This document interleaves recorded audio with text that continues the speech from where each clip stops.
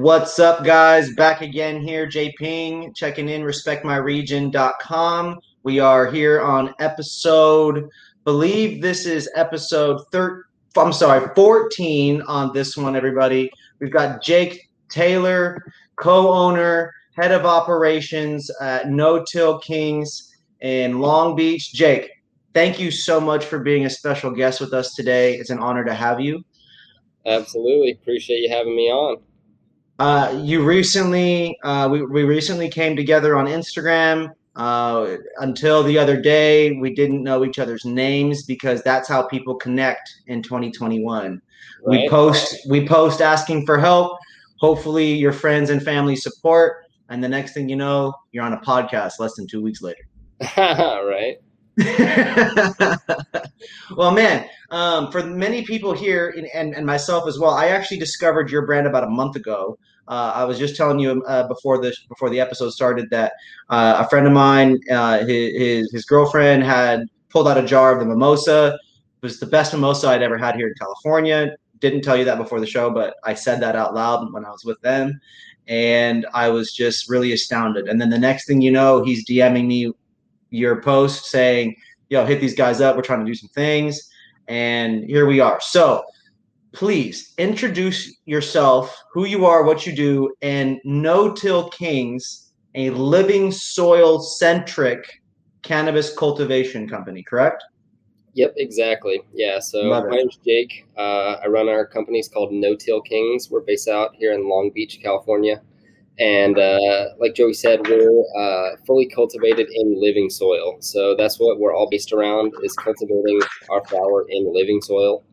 And what that means is that we're not throwing out our soil every round. So we're actually replanting in the same body of soil every time that we flower. So our Mm-hmm. flower, we have these beds of soil in the flower room, and we got a bunch of photos all over Instagram. And so we're replanting in in the same body of soil. We're on our seventh cycle in one of our rooms, and as long as we continue doing analysis and we really just dial it in, the soil will get better. And so it's much more sustainable and just better for the environment. And it's one of the cleanest ways to grow cannabis. I have tried recently some living soil products out of Vegas. I've tried it a couple of times here. I've tried it a few times up in Washington. I'm a fan because people talk a lot about sustainability. Sustainability is one of these buzzwords, man. Marketers, people care about it too, though. So it goes beyond just this buzzword, right? And that's where when you think about the impact of soil use, cocoa, and all the different ingredients it takes to really cultivate cannabis at a high level. Can you talk to me, talk to the people here a little bit about why did you go that direction? What are some of those nitty gritty details that really ultimately led you down that path? Yeah. I mean, it's something that we've been wanting to do for a while, for how we wanted to cultivate when we were getting licensed. It took a long time to get licensed. Like we started this in 2016, 2017, and finding our building, and had to do all the permitting and the build out and the construction and getting the whole place built out. And then we got licensed last January in 2020. And it's just been it's the way that we've known that we've wanted to cultivate, and we've done it on smaller scales, but to do it commercially, to bring that to the commercial market in Southern California, and growing indoor flower, we just really wanted to kind of push the envelope on living soil indoor cultivation. And it just takes a lot of hard work and dedication, and we're slowly getting there.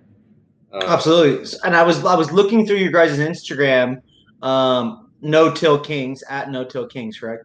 Correct. And I was so intrigued at the various I'm going to use just the term ingredients that you use to create this soil environment. And so could you walk me through some of the, like, there was this particular post where you guys were grabbing some of the stuff on the top and just moving it around, and you lifted it up and there was all these earthworms and castworms or whatever it is. Yeah. So talk to me about this soil biology that you're creating. You are creating an entire micro habitat around all of your plants, right? Yeah. So in some of those videos, some of those are the mother plants, Mm-hmm. and in some of those we're basically, it's similar to the flower beds. But basically, we have a lot of cannabis stalk mulch. So our own stems from the plants that we've grown mulched up to create a nice like mulch top layer. Um, and then the worms are breaking down other organic matter and creating rich castings. But Mm-hmm. yeah, so there's that whole aspect to it. And with the mother pots, we're constantly cycling them around. So like we'll grow one for maybe 6-8 months and then cut it and then let that pot kind of regenerate for a little bit. But Okay. exactly, we're basically creating this kind of rich ecosystem within each soil pot, or whether it's a bed. For our mothers, we're using 30-gallon pots, but we're basically creating this rich ecosystem. There's worms, we've got other beneficial microorganisms, and then we're also doing compost extracts, which really enhance the biology in the soil. And then we also do soil analysis, which you definitely got to do on commercial scale. Uh, Yeah. and the And soil frequently too, correct? You probably do that fairly often to maintain correct. consistency. We try to do like mineral analysis once a month. We're trying to do biological analysis also like once a month, but sometimes we push that to once every 2 months. Are you doing that through a lab or through your guys' own testing in house? So we do like mineral analysis through a lab, and then we send the results to this group that we work with called Crescive Soil, and then they help us formulate top dressings. And then Mm-hmm. send them samples directly to do biological analysis, and then they'll look at it under a microscope to chart the different bacterias that we have in the soil, and to see if we have any levels of like beneficial or non-beneficial bacteria and fungi, um, just to see if we're improving or if we're getting worse in some areas, and what we got to do to correct that.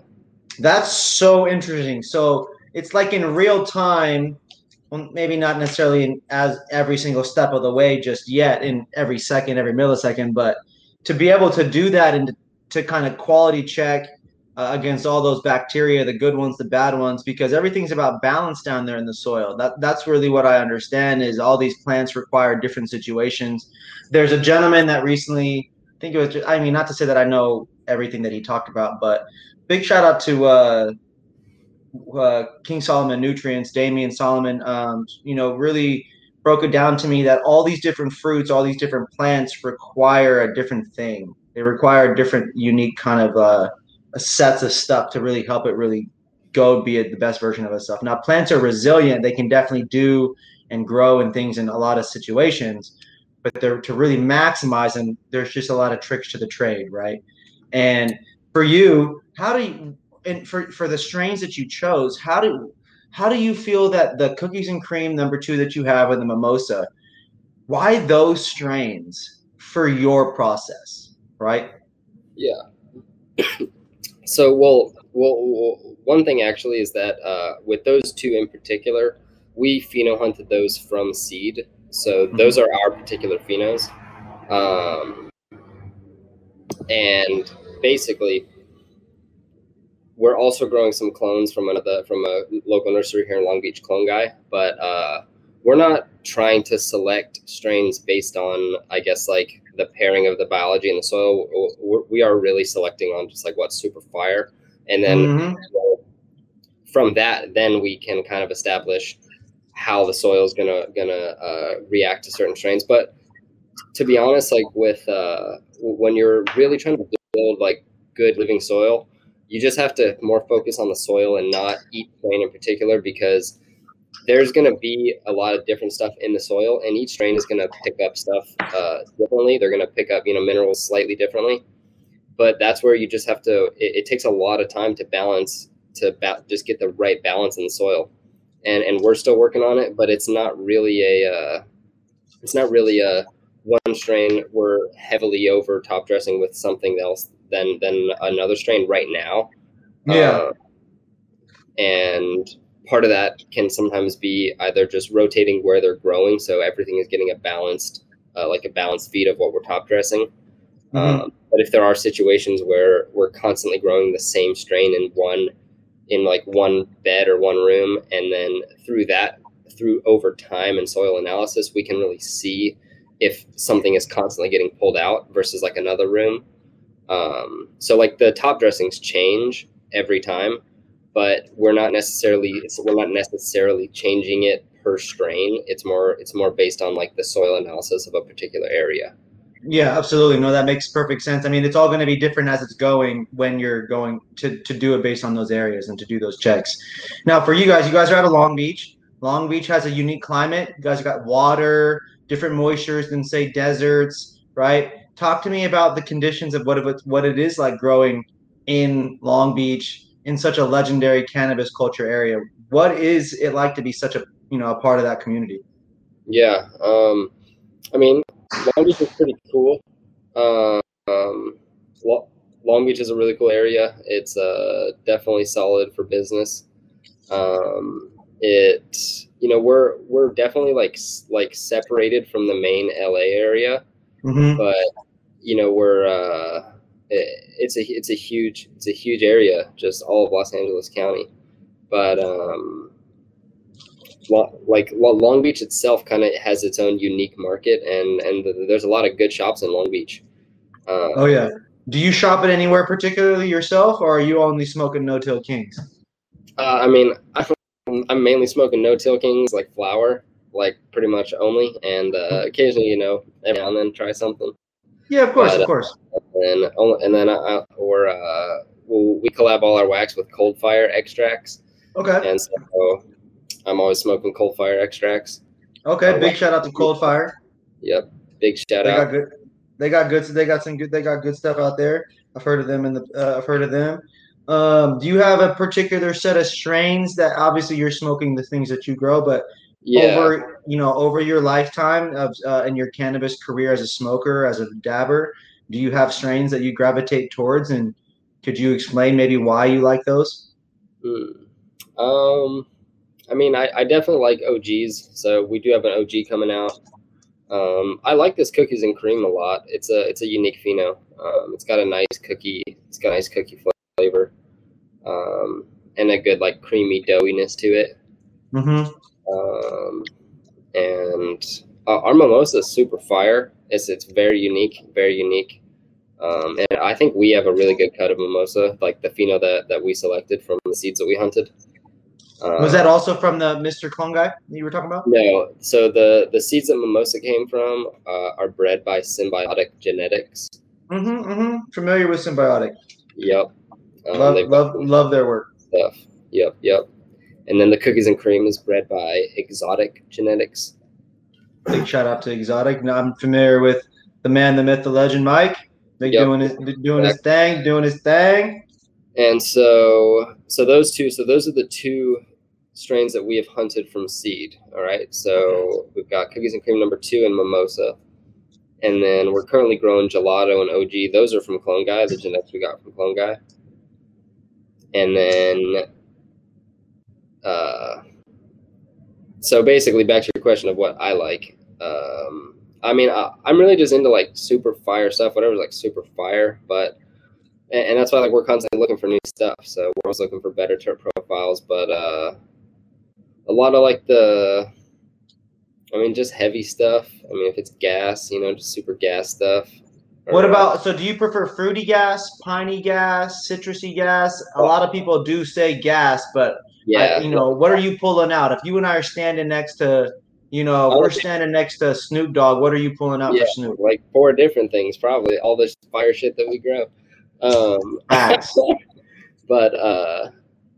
But yeah, honestly, like just whatever super fire. But in terms of like gas, like if it's like an OG gas, I mean, our mimosa, when we're trimming it, sometimes it'll give a unique like orange gas flavor.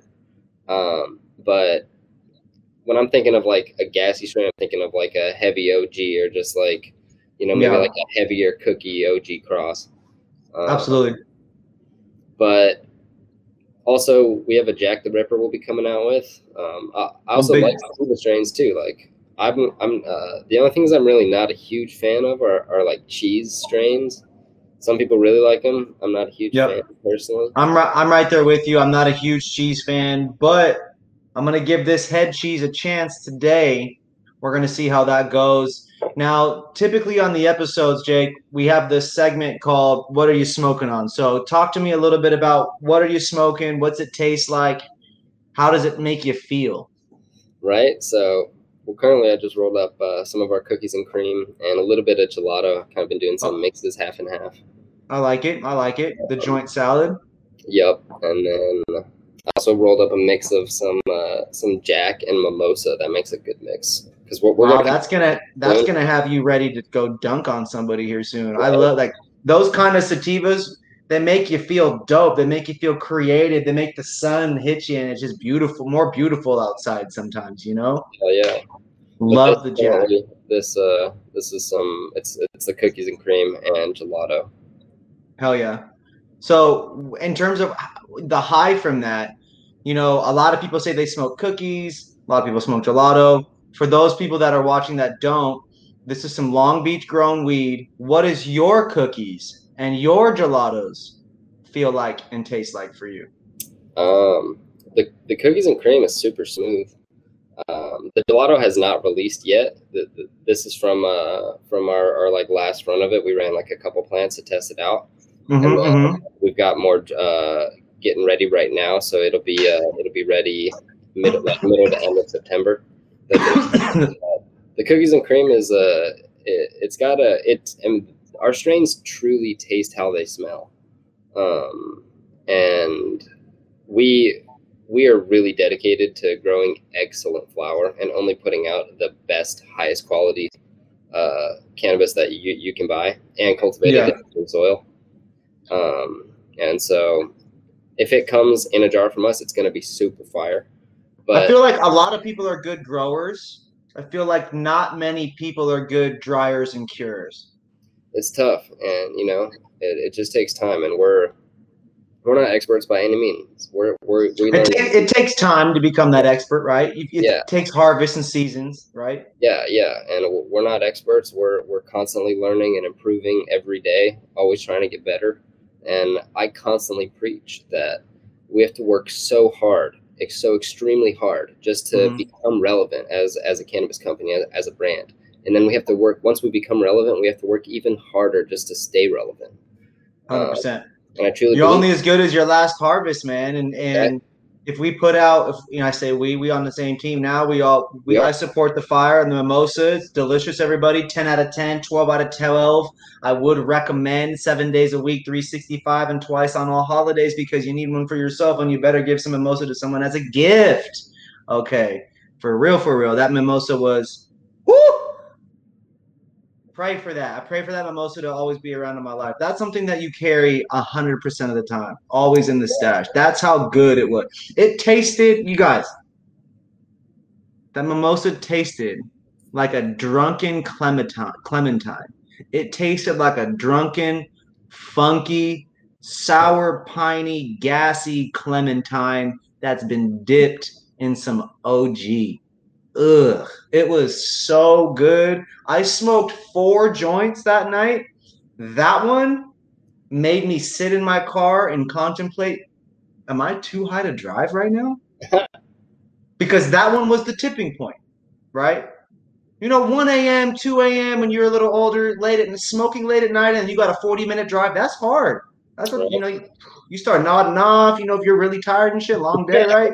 That one was my tipping point. I literally had to question, is it safe for me to go because it was so potent? And I just remember having this taste in my mouth of this, like I said, drunken oranges, this drunk clementine oranginess in my mouth for like straight up an hour and a half. It was wonderful. So everybody, North American Weed Tour Podcast, episode 14. We've got No Till Kings in the building, repping the LBC, man. It's so dope to have you on. I want to learn a little bit more about the brand, No Till Kings. Talk to me about the name. Okay. Okay. You're one of the few cannabis companies out there where cannabis and company or the word weed, marijuana, or something along those lines has no part of your name. So please tell me about the story of creating your guys' brand and your name. Yeah, so the whole thing is based around cultivating in living soil, and the way that we farm is no-till farming, and so no-till farming has been around for a while. So what it means is that we're not tilling the soil, so we're not in terms of our style, because we're growing indoors, we're not replacing all of the soil every run. Yep. where a lot of groups, even if they're growing in soil and using some type of like bed nutrient, a lot of times they're going to be throwing out all those soil pods every run and putting new soil in. And so ton of waste. That's very wasteful. Exactly. And so that's where the name comes from. So our style of farming is no-till farming. So you're the no-till kings. That's just no hands down. You're positioning yourself immediately. You're the no-till kings. Yep. So in the world of living soil in this no-till culture, you obviously had to look at other people that came before you to have discovered this, right? To come across this process. So talk to me a little bit about this learning process, the discovery of no-till culture, of living soil, and then your learning path throughout it, right? There had to be years and a process of just really perfecting it and schooling yourself. For sure. So I would the first time I probably learned about it was seeing it from Mountain Organics. He's like a big no-till guy on Instagram, and like a while back in like 2014 probably. Okay. And it was just like, this guy's like growing in this soil. He says he's been growing in it for like 20 cycles, like in these pots. And it's just like, what? And you see, and he like replants right next to the stalk that's in the soil. And you're like, how's he doing that? And there's all worms in it and everything. Okay. And he just, preaches about like just talks about it. And he's like definitely one of the OGs in growing in living soil. That's just been really that's talked about a lot of the knowledge. And then also, in cannabis books and like in Jorge Cervantes's in Cannabis Encyclopedia, there's some stuff about living soil in there. And then some of the books that we have, it's just like the Living Soil Garden. I forget. I think a lot of people are consulting books if we ever have like an issue that we're trying to look at. But mainly, this is a great opportunity here to encourage all the people right now who have any questions right now. Go drop them all on every one of his Instagram posts at No-Till Kings, because engagement is great on Instagram. So like, follow, turn notifications on, watch all his stories, comment on all his posts, and please make sure you guys tap in and ask questions about the no-till culture. I just wanted to interject that in there because you guys are a smaller craft company, doing it right, and you need all the engagement and support digitally as you can get. Appreciate that. So back to the question of, we've got you discover it. You've got the Mountain Organics, right, on Instagram. There's a couple other either companies or gentlemen or just growers all together doing it. Yeah. When did you start getting it? What's that? When did you start doing it? Pretty much right then, kind of right when I found out, 2014, 2015. And then, so we just knew that it was like this could be the way to do it commercially. Like, there's got to be a way. And then a group popped up in Colorado doing it, basically kind of how we're doing it, indoor.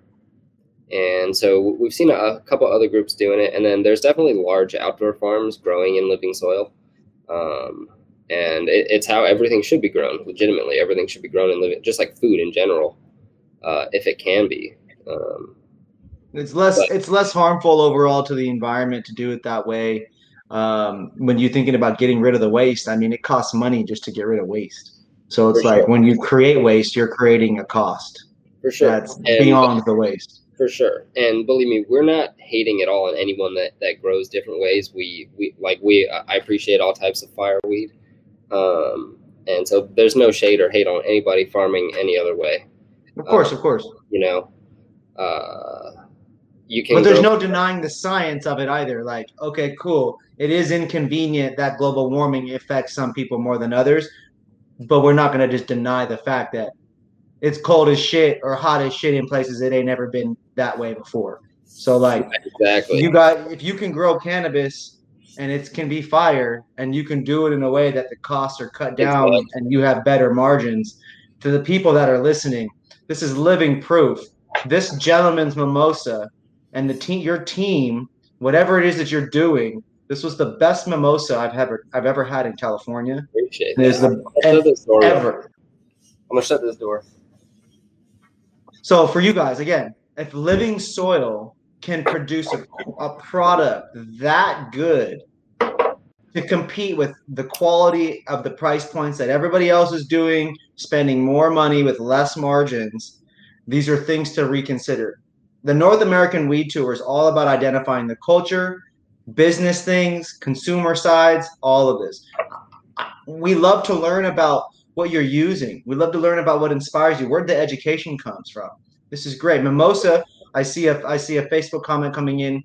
It makes great hash too. Terpy weed is great for other items. The trim is good for other things. It can be used in live resin to produce a really terpy product, or a really terpy live rosin. There's so many uses for a strain like that.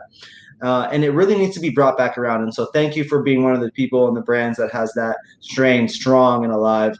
You'll always have a customer with me in that.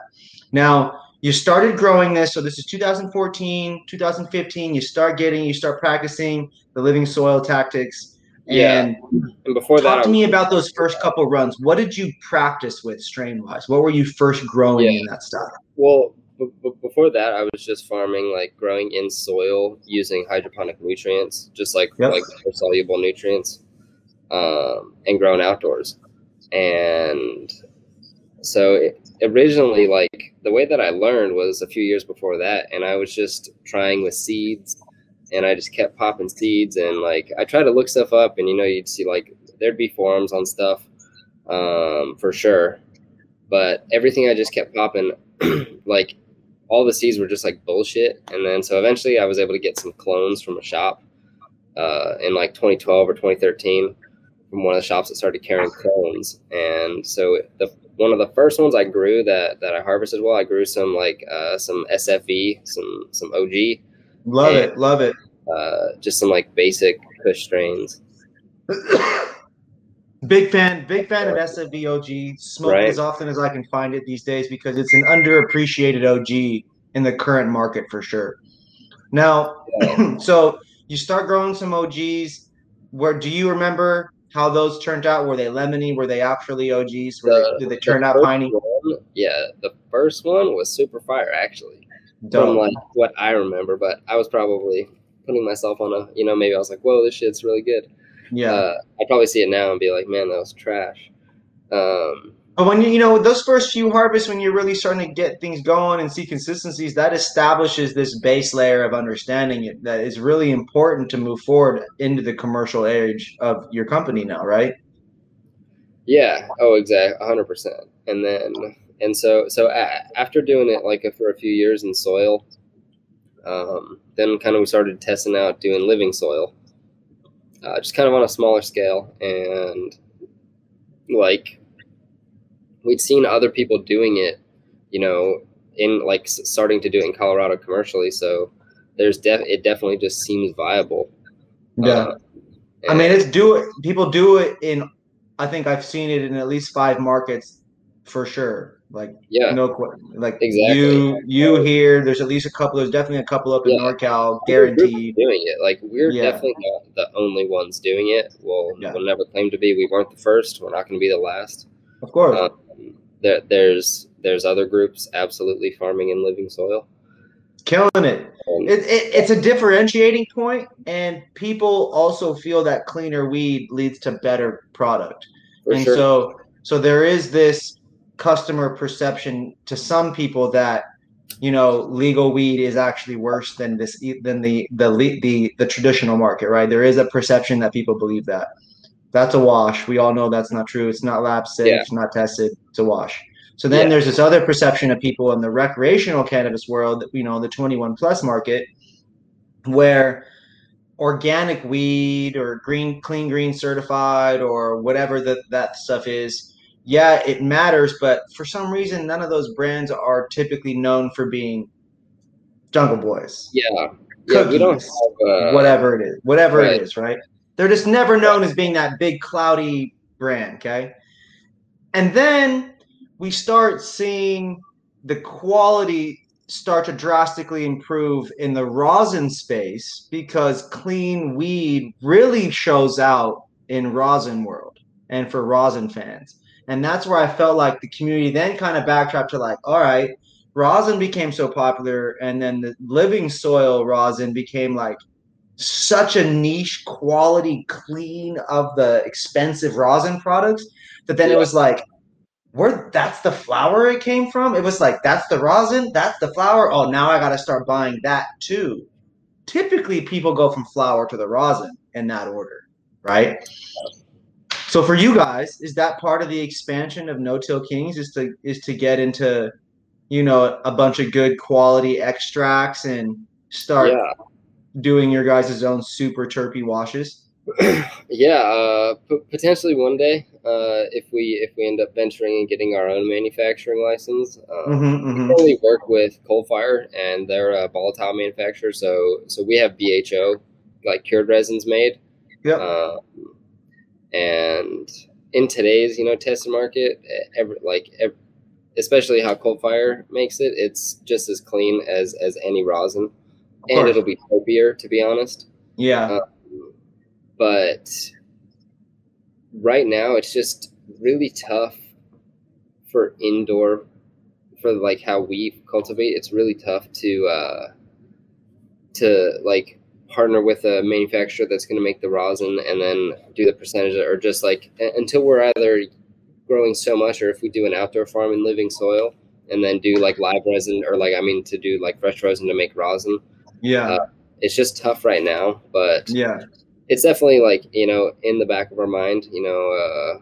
We we definitely want to do it in the future.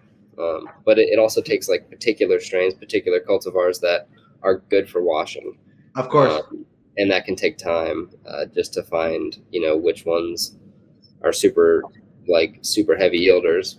Yeah. So But so cookies and cream, mimosa, which one is your favorite out of the two? Which one are you pulling out most often if you had to pick? honestly, I really like them both.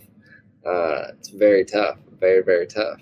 There That what so yeah, mimosa has a little bit of that burst of energy and then it's a heavy one, right? yeah, And yeah. and then It's or surprisingly heavy. traditionally, Yeah, it's surprisingly heavy the for way it sure. plays out, right? And then the cookies and cream, I would imagine pretty. It's pretty heavy. You said it was a good combination of gassy and doughy, which Yeah, means it's that got a it's good a cookie and sleeper, right? doughy flavor. Yeah, it's more like a cookie and doughy. Um, Mm. it's super fire. But I honestly like them both a lot. I really like our mimosa extracts. They're super fire. And we have a mimosa cartridge coming out soon that is going to be one of the best cartridges around, legitimately. Hell Uh, yeah. with I'm cold. definitely excited to check that out. I vape like no one's business. Right now I'm actually smoking some mimosa on your side of the table. I've got some orange peel from Ember Valley. I try to Okay. stay with brands that are known to be terpy, brands that with good genetics.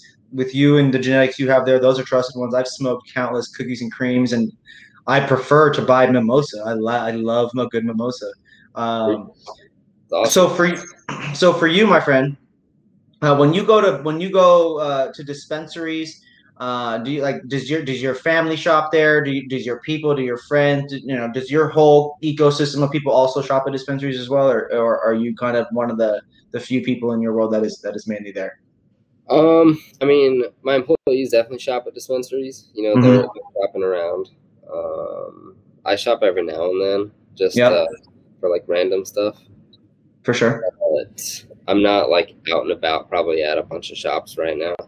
100%, 100%. I asked because I wanted to see if you had any kind of notably good or notably bad experiences with bud tenders, either as like a highlight or a low light that you could think of. Because myself as a former bud tender, I'd like to key in on the experiences that people have at the dispensaries. I think it's important to either key in on the one that's either the most memorable or something the most recent, because it gives us people a little perspective of sometimes cannabis can be like this, and then also it can be like this. The last time you went into a dispensary, what was your experience like? I mean, honestly, I feel like every time I go in, it's pretty regular. I'm not asking a lot of these bartenders. Of course, of course. I used to be a bartender too, so it's like so. And I'm also very well versed in all the products that they're selling usually, unless there's Of something course. that's brand new I've never seen that maybe I'll be like, hey, what's that? Or if I'm trying to find some weed, I'll be like, what are you smoking on right now? And Yeah. I'll see what they point out, but like I already know like what's on the shelf, you know what I mean? So I definitely know like what's out in the market, but if I go in, I'm really like not asking a lot of these bartenders, so it'd be hard for me to have a bad experience, I think. 100%. And I think, we've had numerous owners, we've had numerous cultivators, extractors, all kinds of different people from the walks of the cannabis industry. We all shop at dispensaries here and there.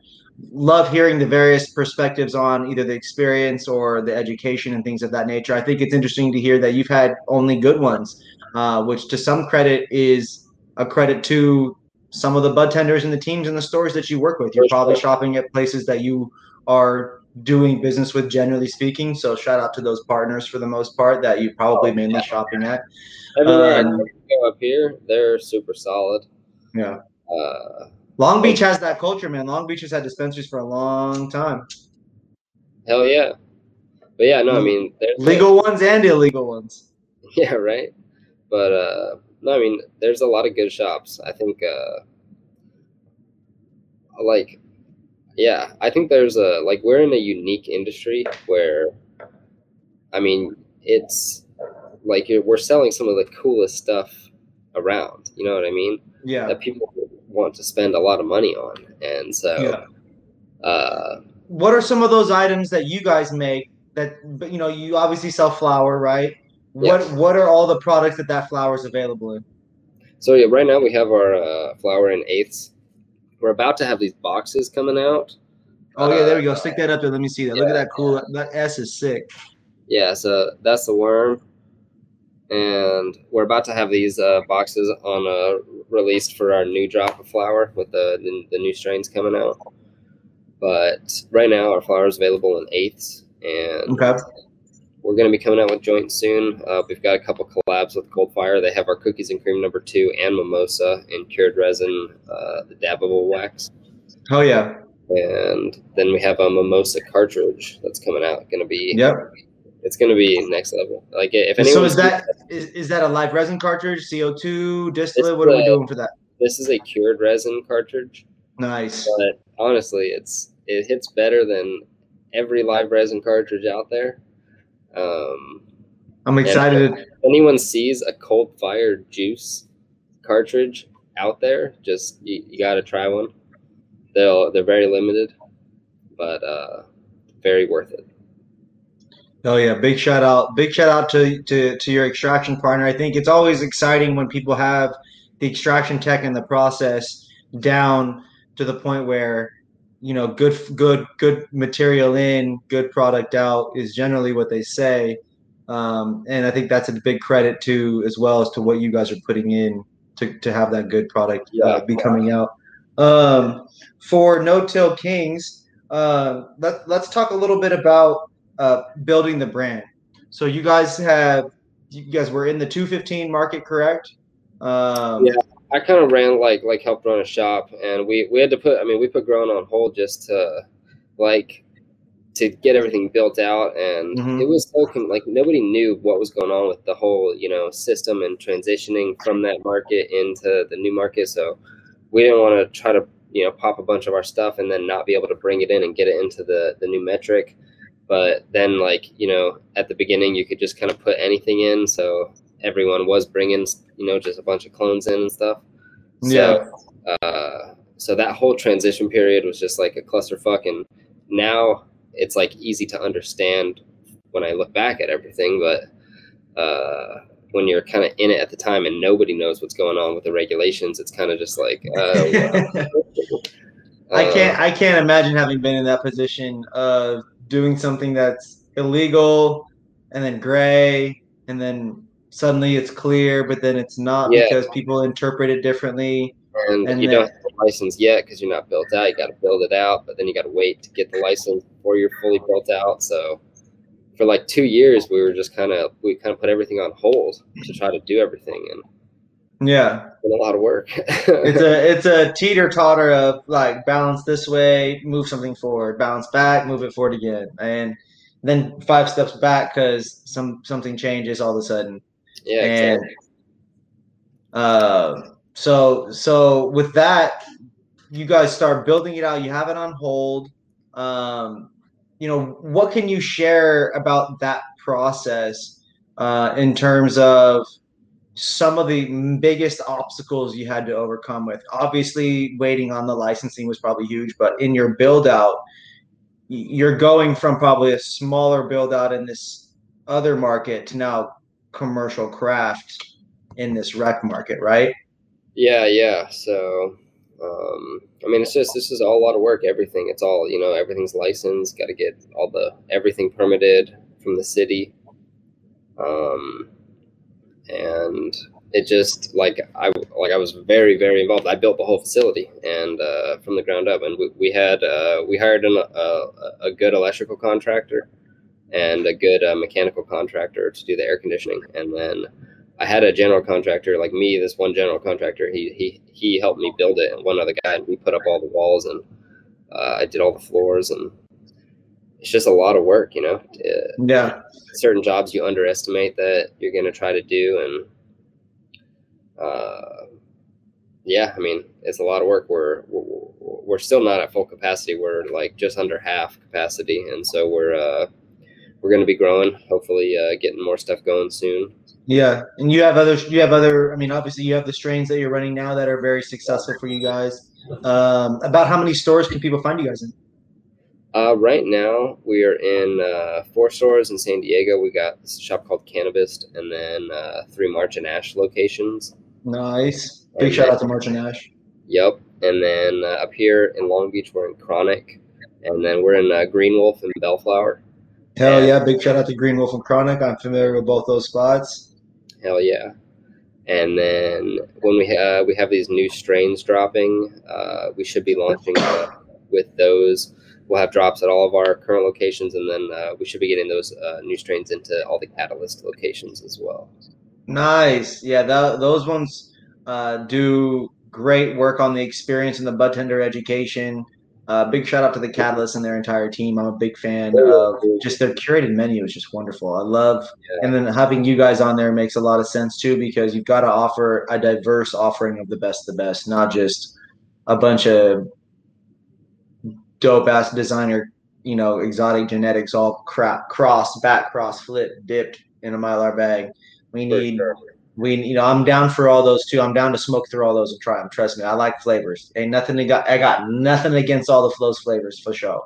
But I also want to be able to try, it's like going to a restaurant. I can order that $50, $60, $70, $100 dinner and have it be, all unhealthy and butter and steak or whatever, but I'd also like the living soil version of that. All the cleanest vegetables grown the right way from the right kind of farm, sourced properly and things like that.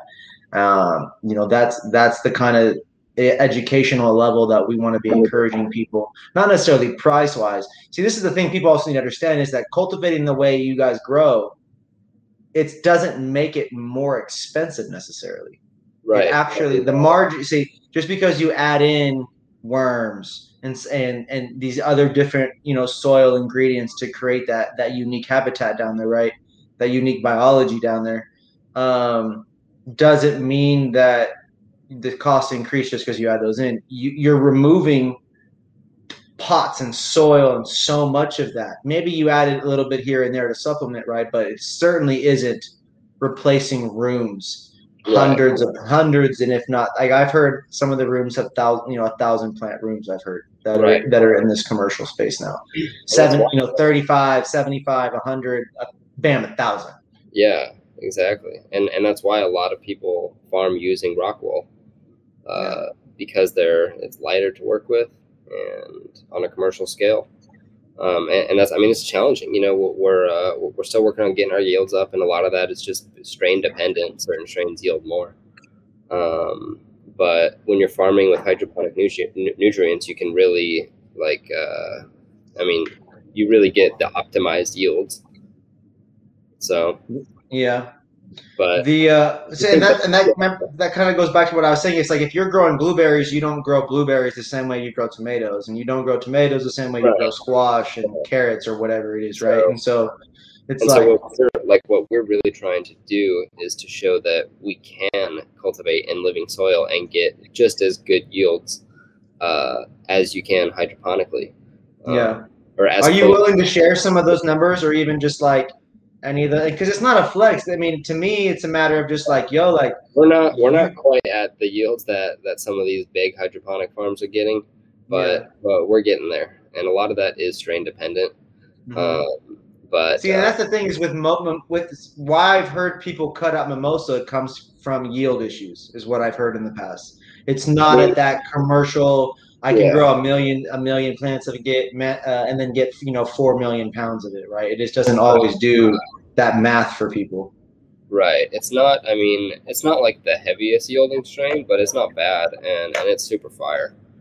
Um, and Even so even like the $15 eight mimosa I've ever smoked, still tasted orangey. yeah, You know what I mean? And that's the beauty of the terps. Like that weed was good enough for someone, just not for me. And that's fine. That's fine. You know? I gotta yeah. take a dab. So for me, do you have any dabs over there, or are you just smoking flower tonight, brother? I'm just smoking flower here, but yeah, I dab. I just have it like set up somewhere else.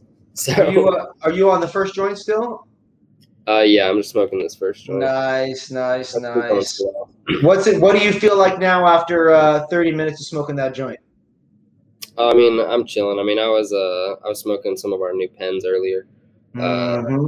before this, but Do you ever feel like any of this stuff, is there any strains that really just all of a sudden really push you on your ass, or you're just like, oh man, that one, I mean, that did it.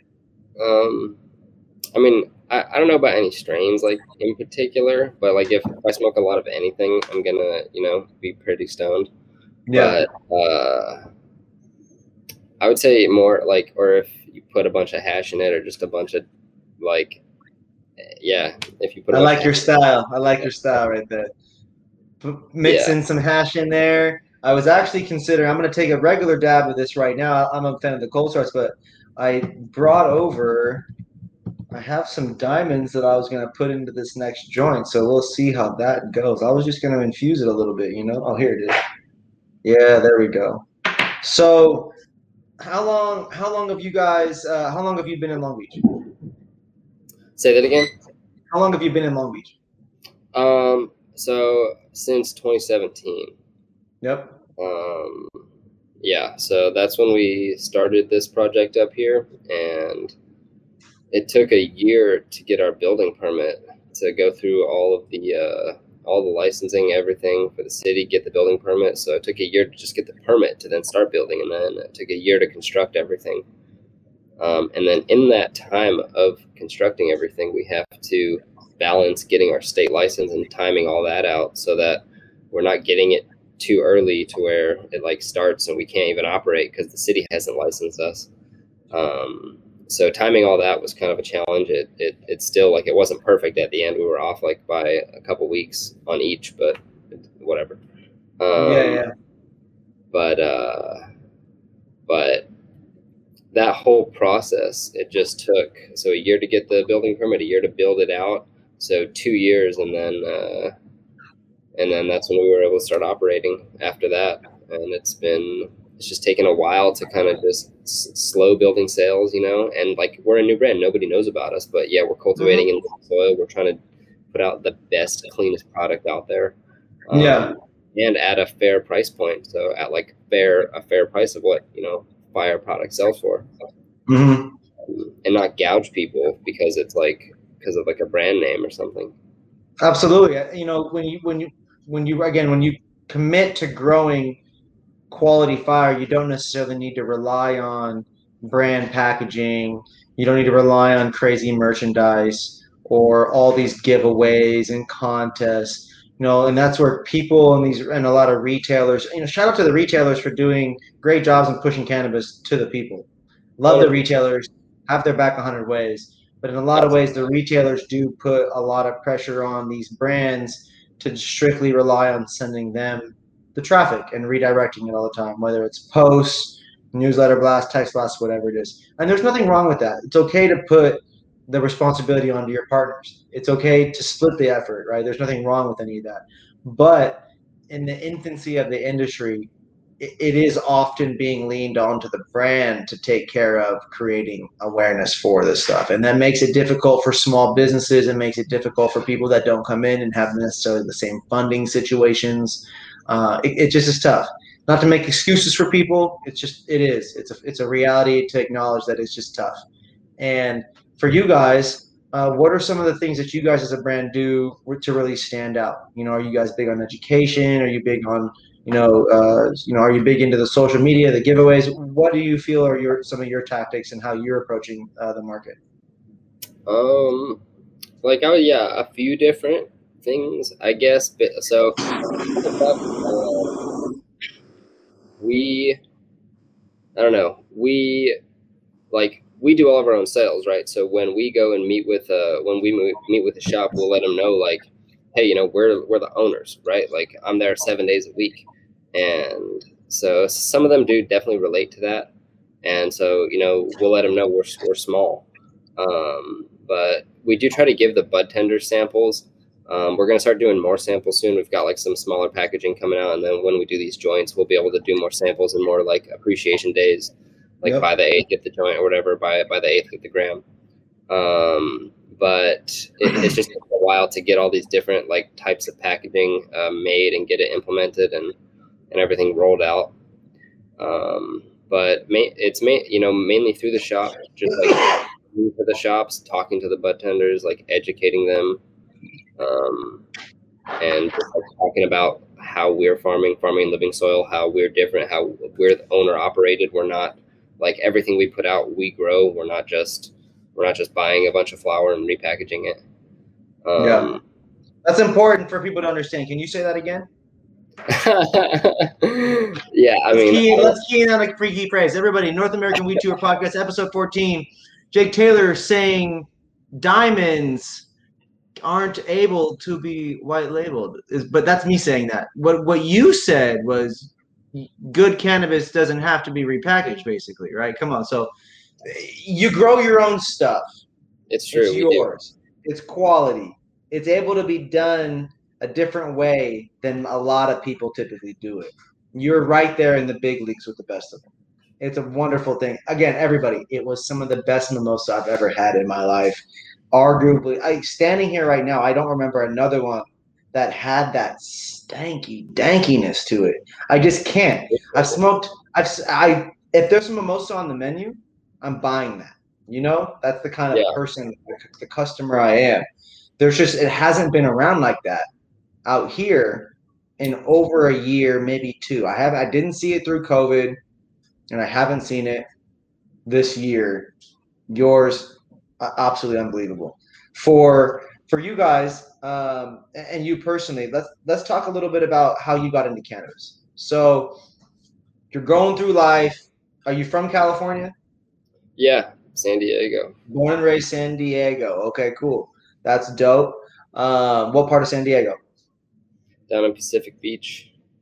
Nice. When did you get up towards this way? So I moved up to Long Beach in 2017. Okay.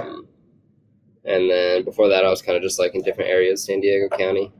Did you guys always think did you ever think that you were going to be in Long Beach? Did you ever consider other places?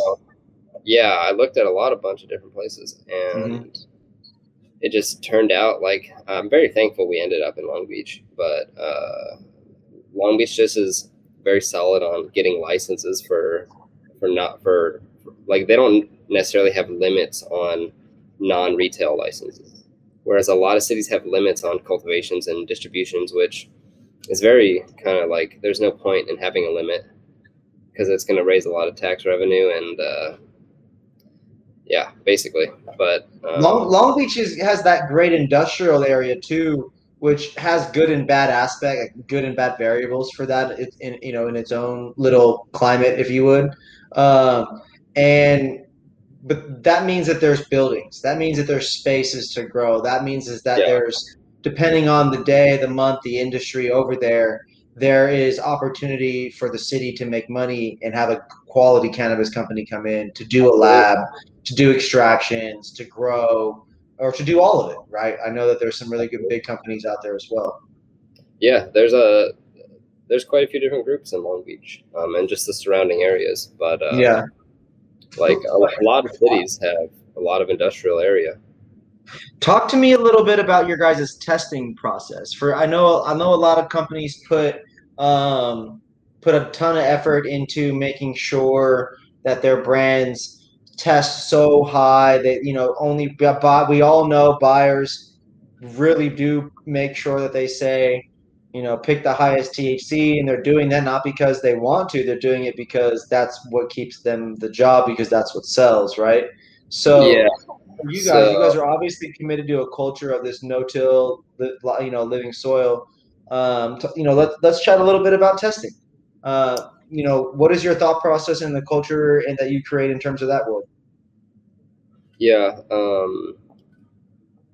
honestly, we really are not like testing focused on the numbers, Mm-hmm. and we know that true connoisseurs are also not numbers focused.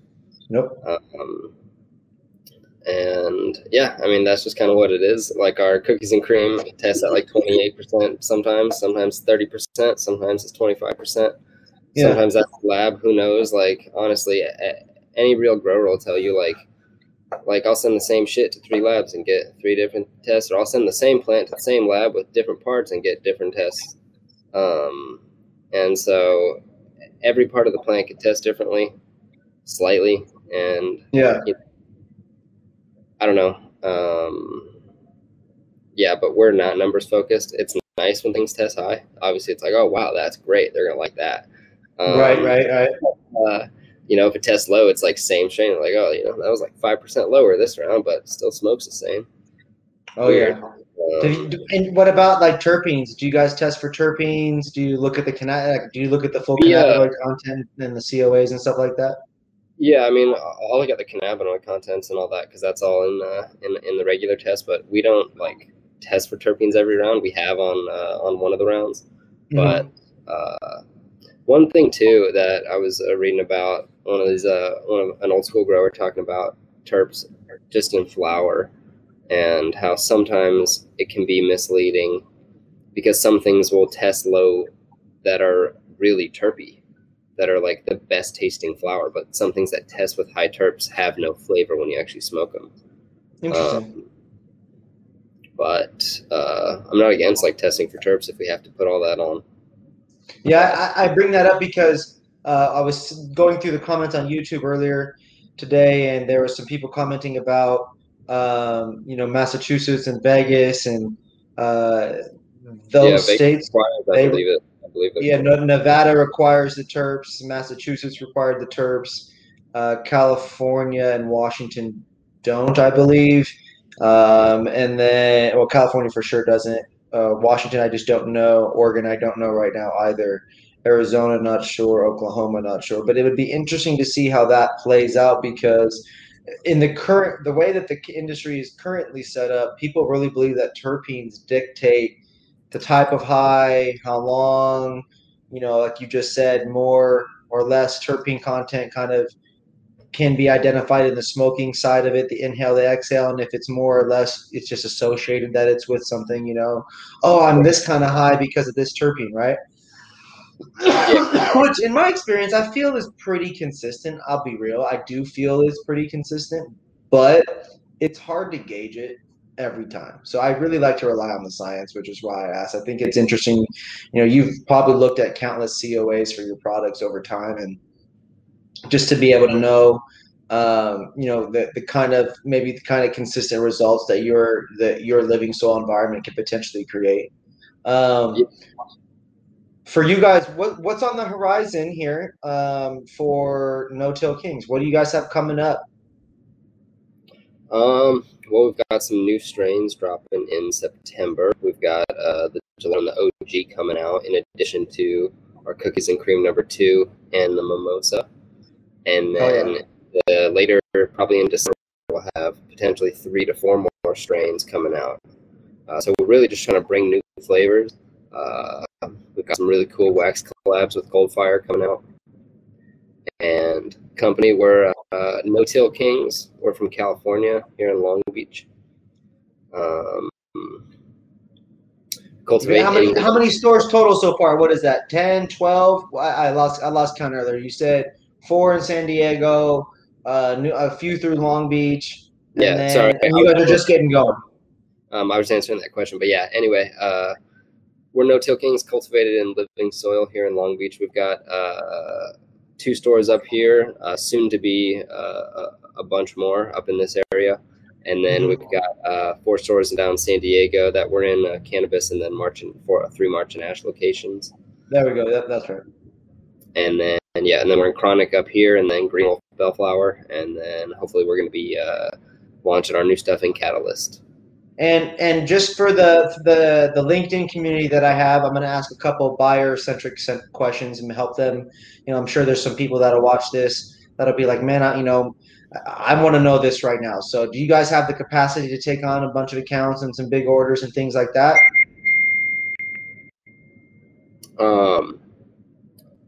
We can accommodate, like some smaller accounts. We're not like a super big group, so we're not fishing super large areas. Of course, it's important to people to understand that it's either crazy big commercial or this is craft. This is Long Beach craft. This is living soil coming up. What do we call it? Grassroots on up. And the one thing too is that cultivating in living soil is better for the environment. And the best thing is that we're not throwing out our soil every time that we harvest. And so we're really trying to work on educating that. It just takes a lot of time, a lot of effort, and we're trying to put out the best product. So we're trying to put out super fire, high quality flower, cultivated in living soil, and educating about sustainability, about how farming in living soil is better for the environment, and just how it really will become a large part of the future. A lot of groups are gonna have living soil brands under their portfolio of cannabis brands that they have, you know what I mean, as these large groups kind of form. But it just takes time. It takes a lot of effort. Like, to be a cannabis farmer, you really have to love it. You have to love farming. You have to love the process of it. It's a very patient game and a lot of work. Man, that's a really inspiring game. I hope everybody watching, if you're not in the cannabis industry, if you're ever interested in growing, those are very powerful words. The amount of effort it takes, the consistent grind. When you're growing things, they're relying on you. When you're trying to grow the best, it's really a consistent, do it at this time, stay disciplined kind of mentality. And when I say kind of, I mean definitely 1,000%. Because as soon as you stop giving that effort, the plants really notice it, right?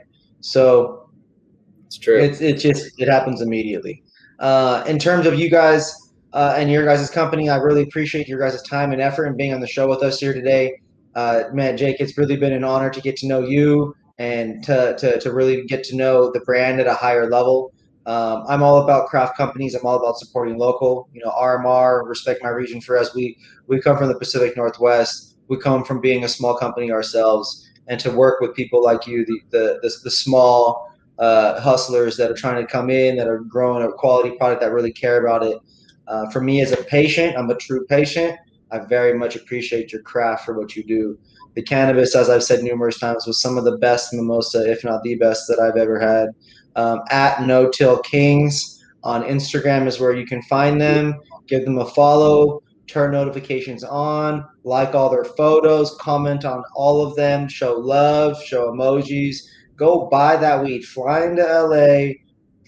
You can fly into Long Beach. It's a beautiful fly-in. It's a beautiful view when you land, and go over to Chronic and go buy that shit. Everybody, I highly recommend it. Jake, thank you so much for being on the episode.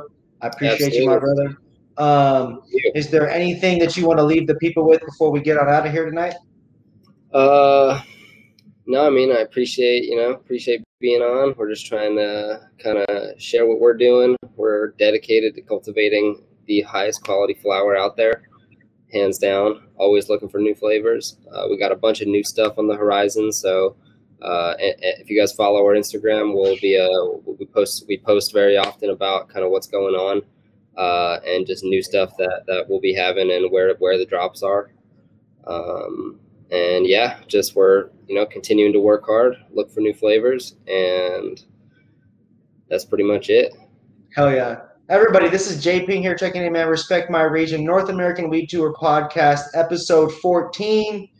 Jake, not from State Farm, representing No Till Kings. Everybody go show them some love, and I will see you guys on the next episode. Thank you guys for the love and support. Be sure to like, follow, and subscribe to Respect My Region on YouTube, Twitch. Go follow us on Instagram at respectmyregion.us. We also rebranded our hip-hop Instagram to @respectmyregion.rap. Go tap in, follow. We've got a bunch of good music. And please, please, please go subscribe to our email blast where we will tap in very soon with more event updates. I will very soon be at Hall of Flowers, MJ BizCon, Secret Sesh LA, and then we will also be traveling to other states. I'll be in San Diego soon. There's a lot of good things coming up. Jake, thank you again, and good night, everybody. Peace.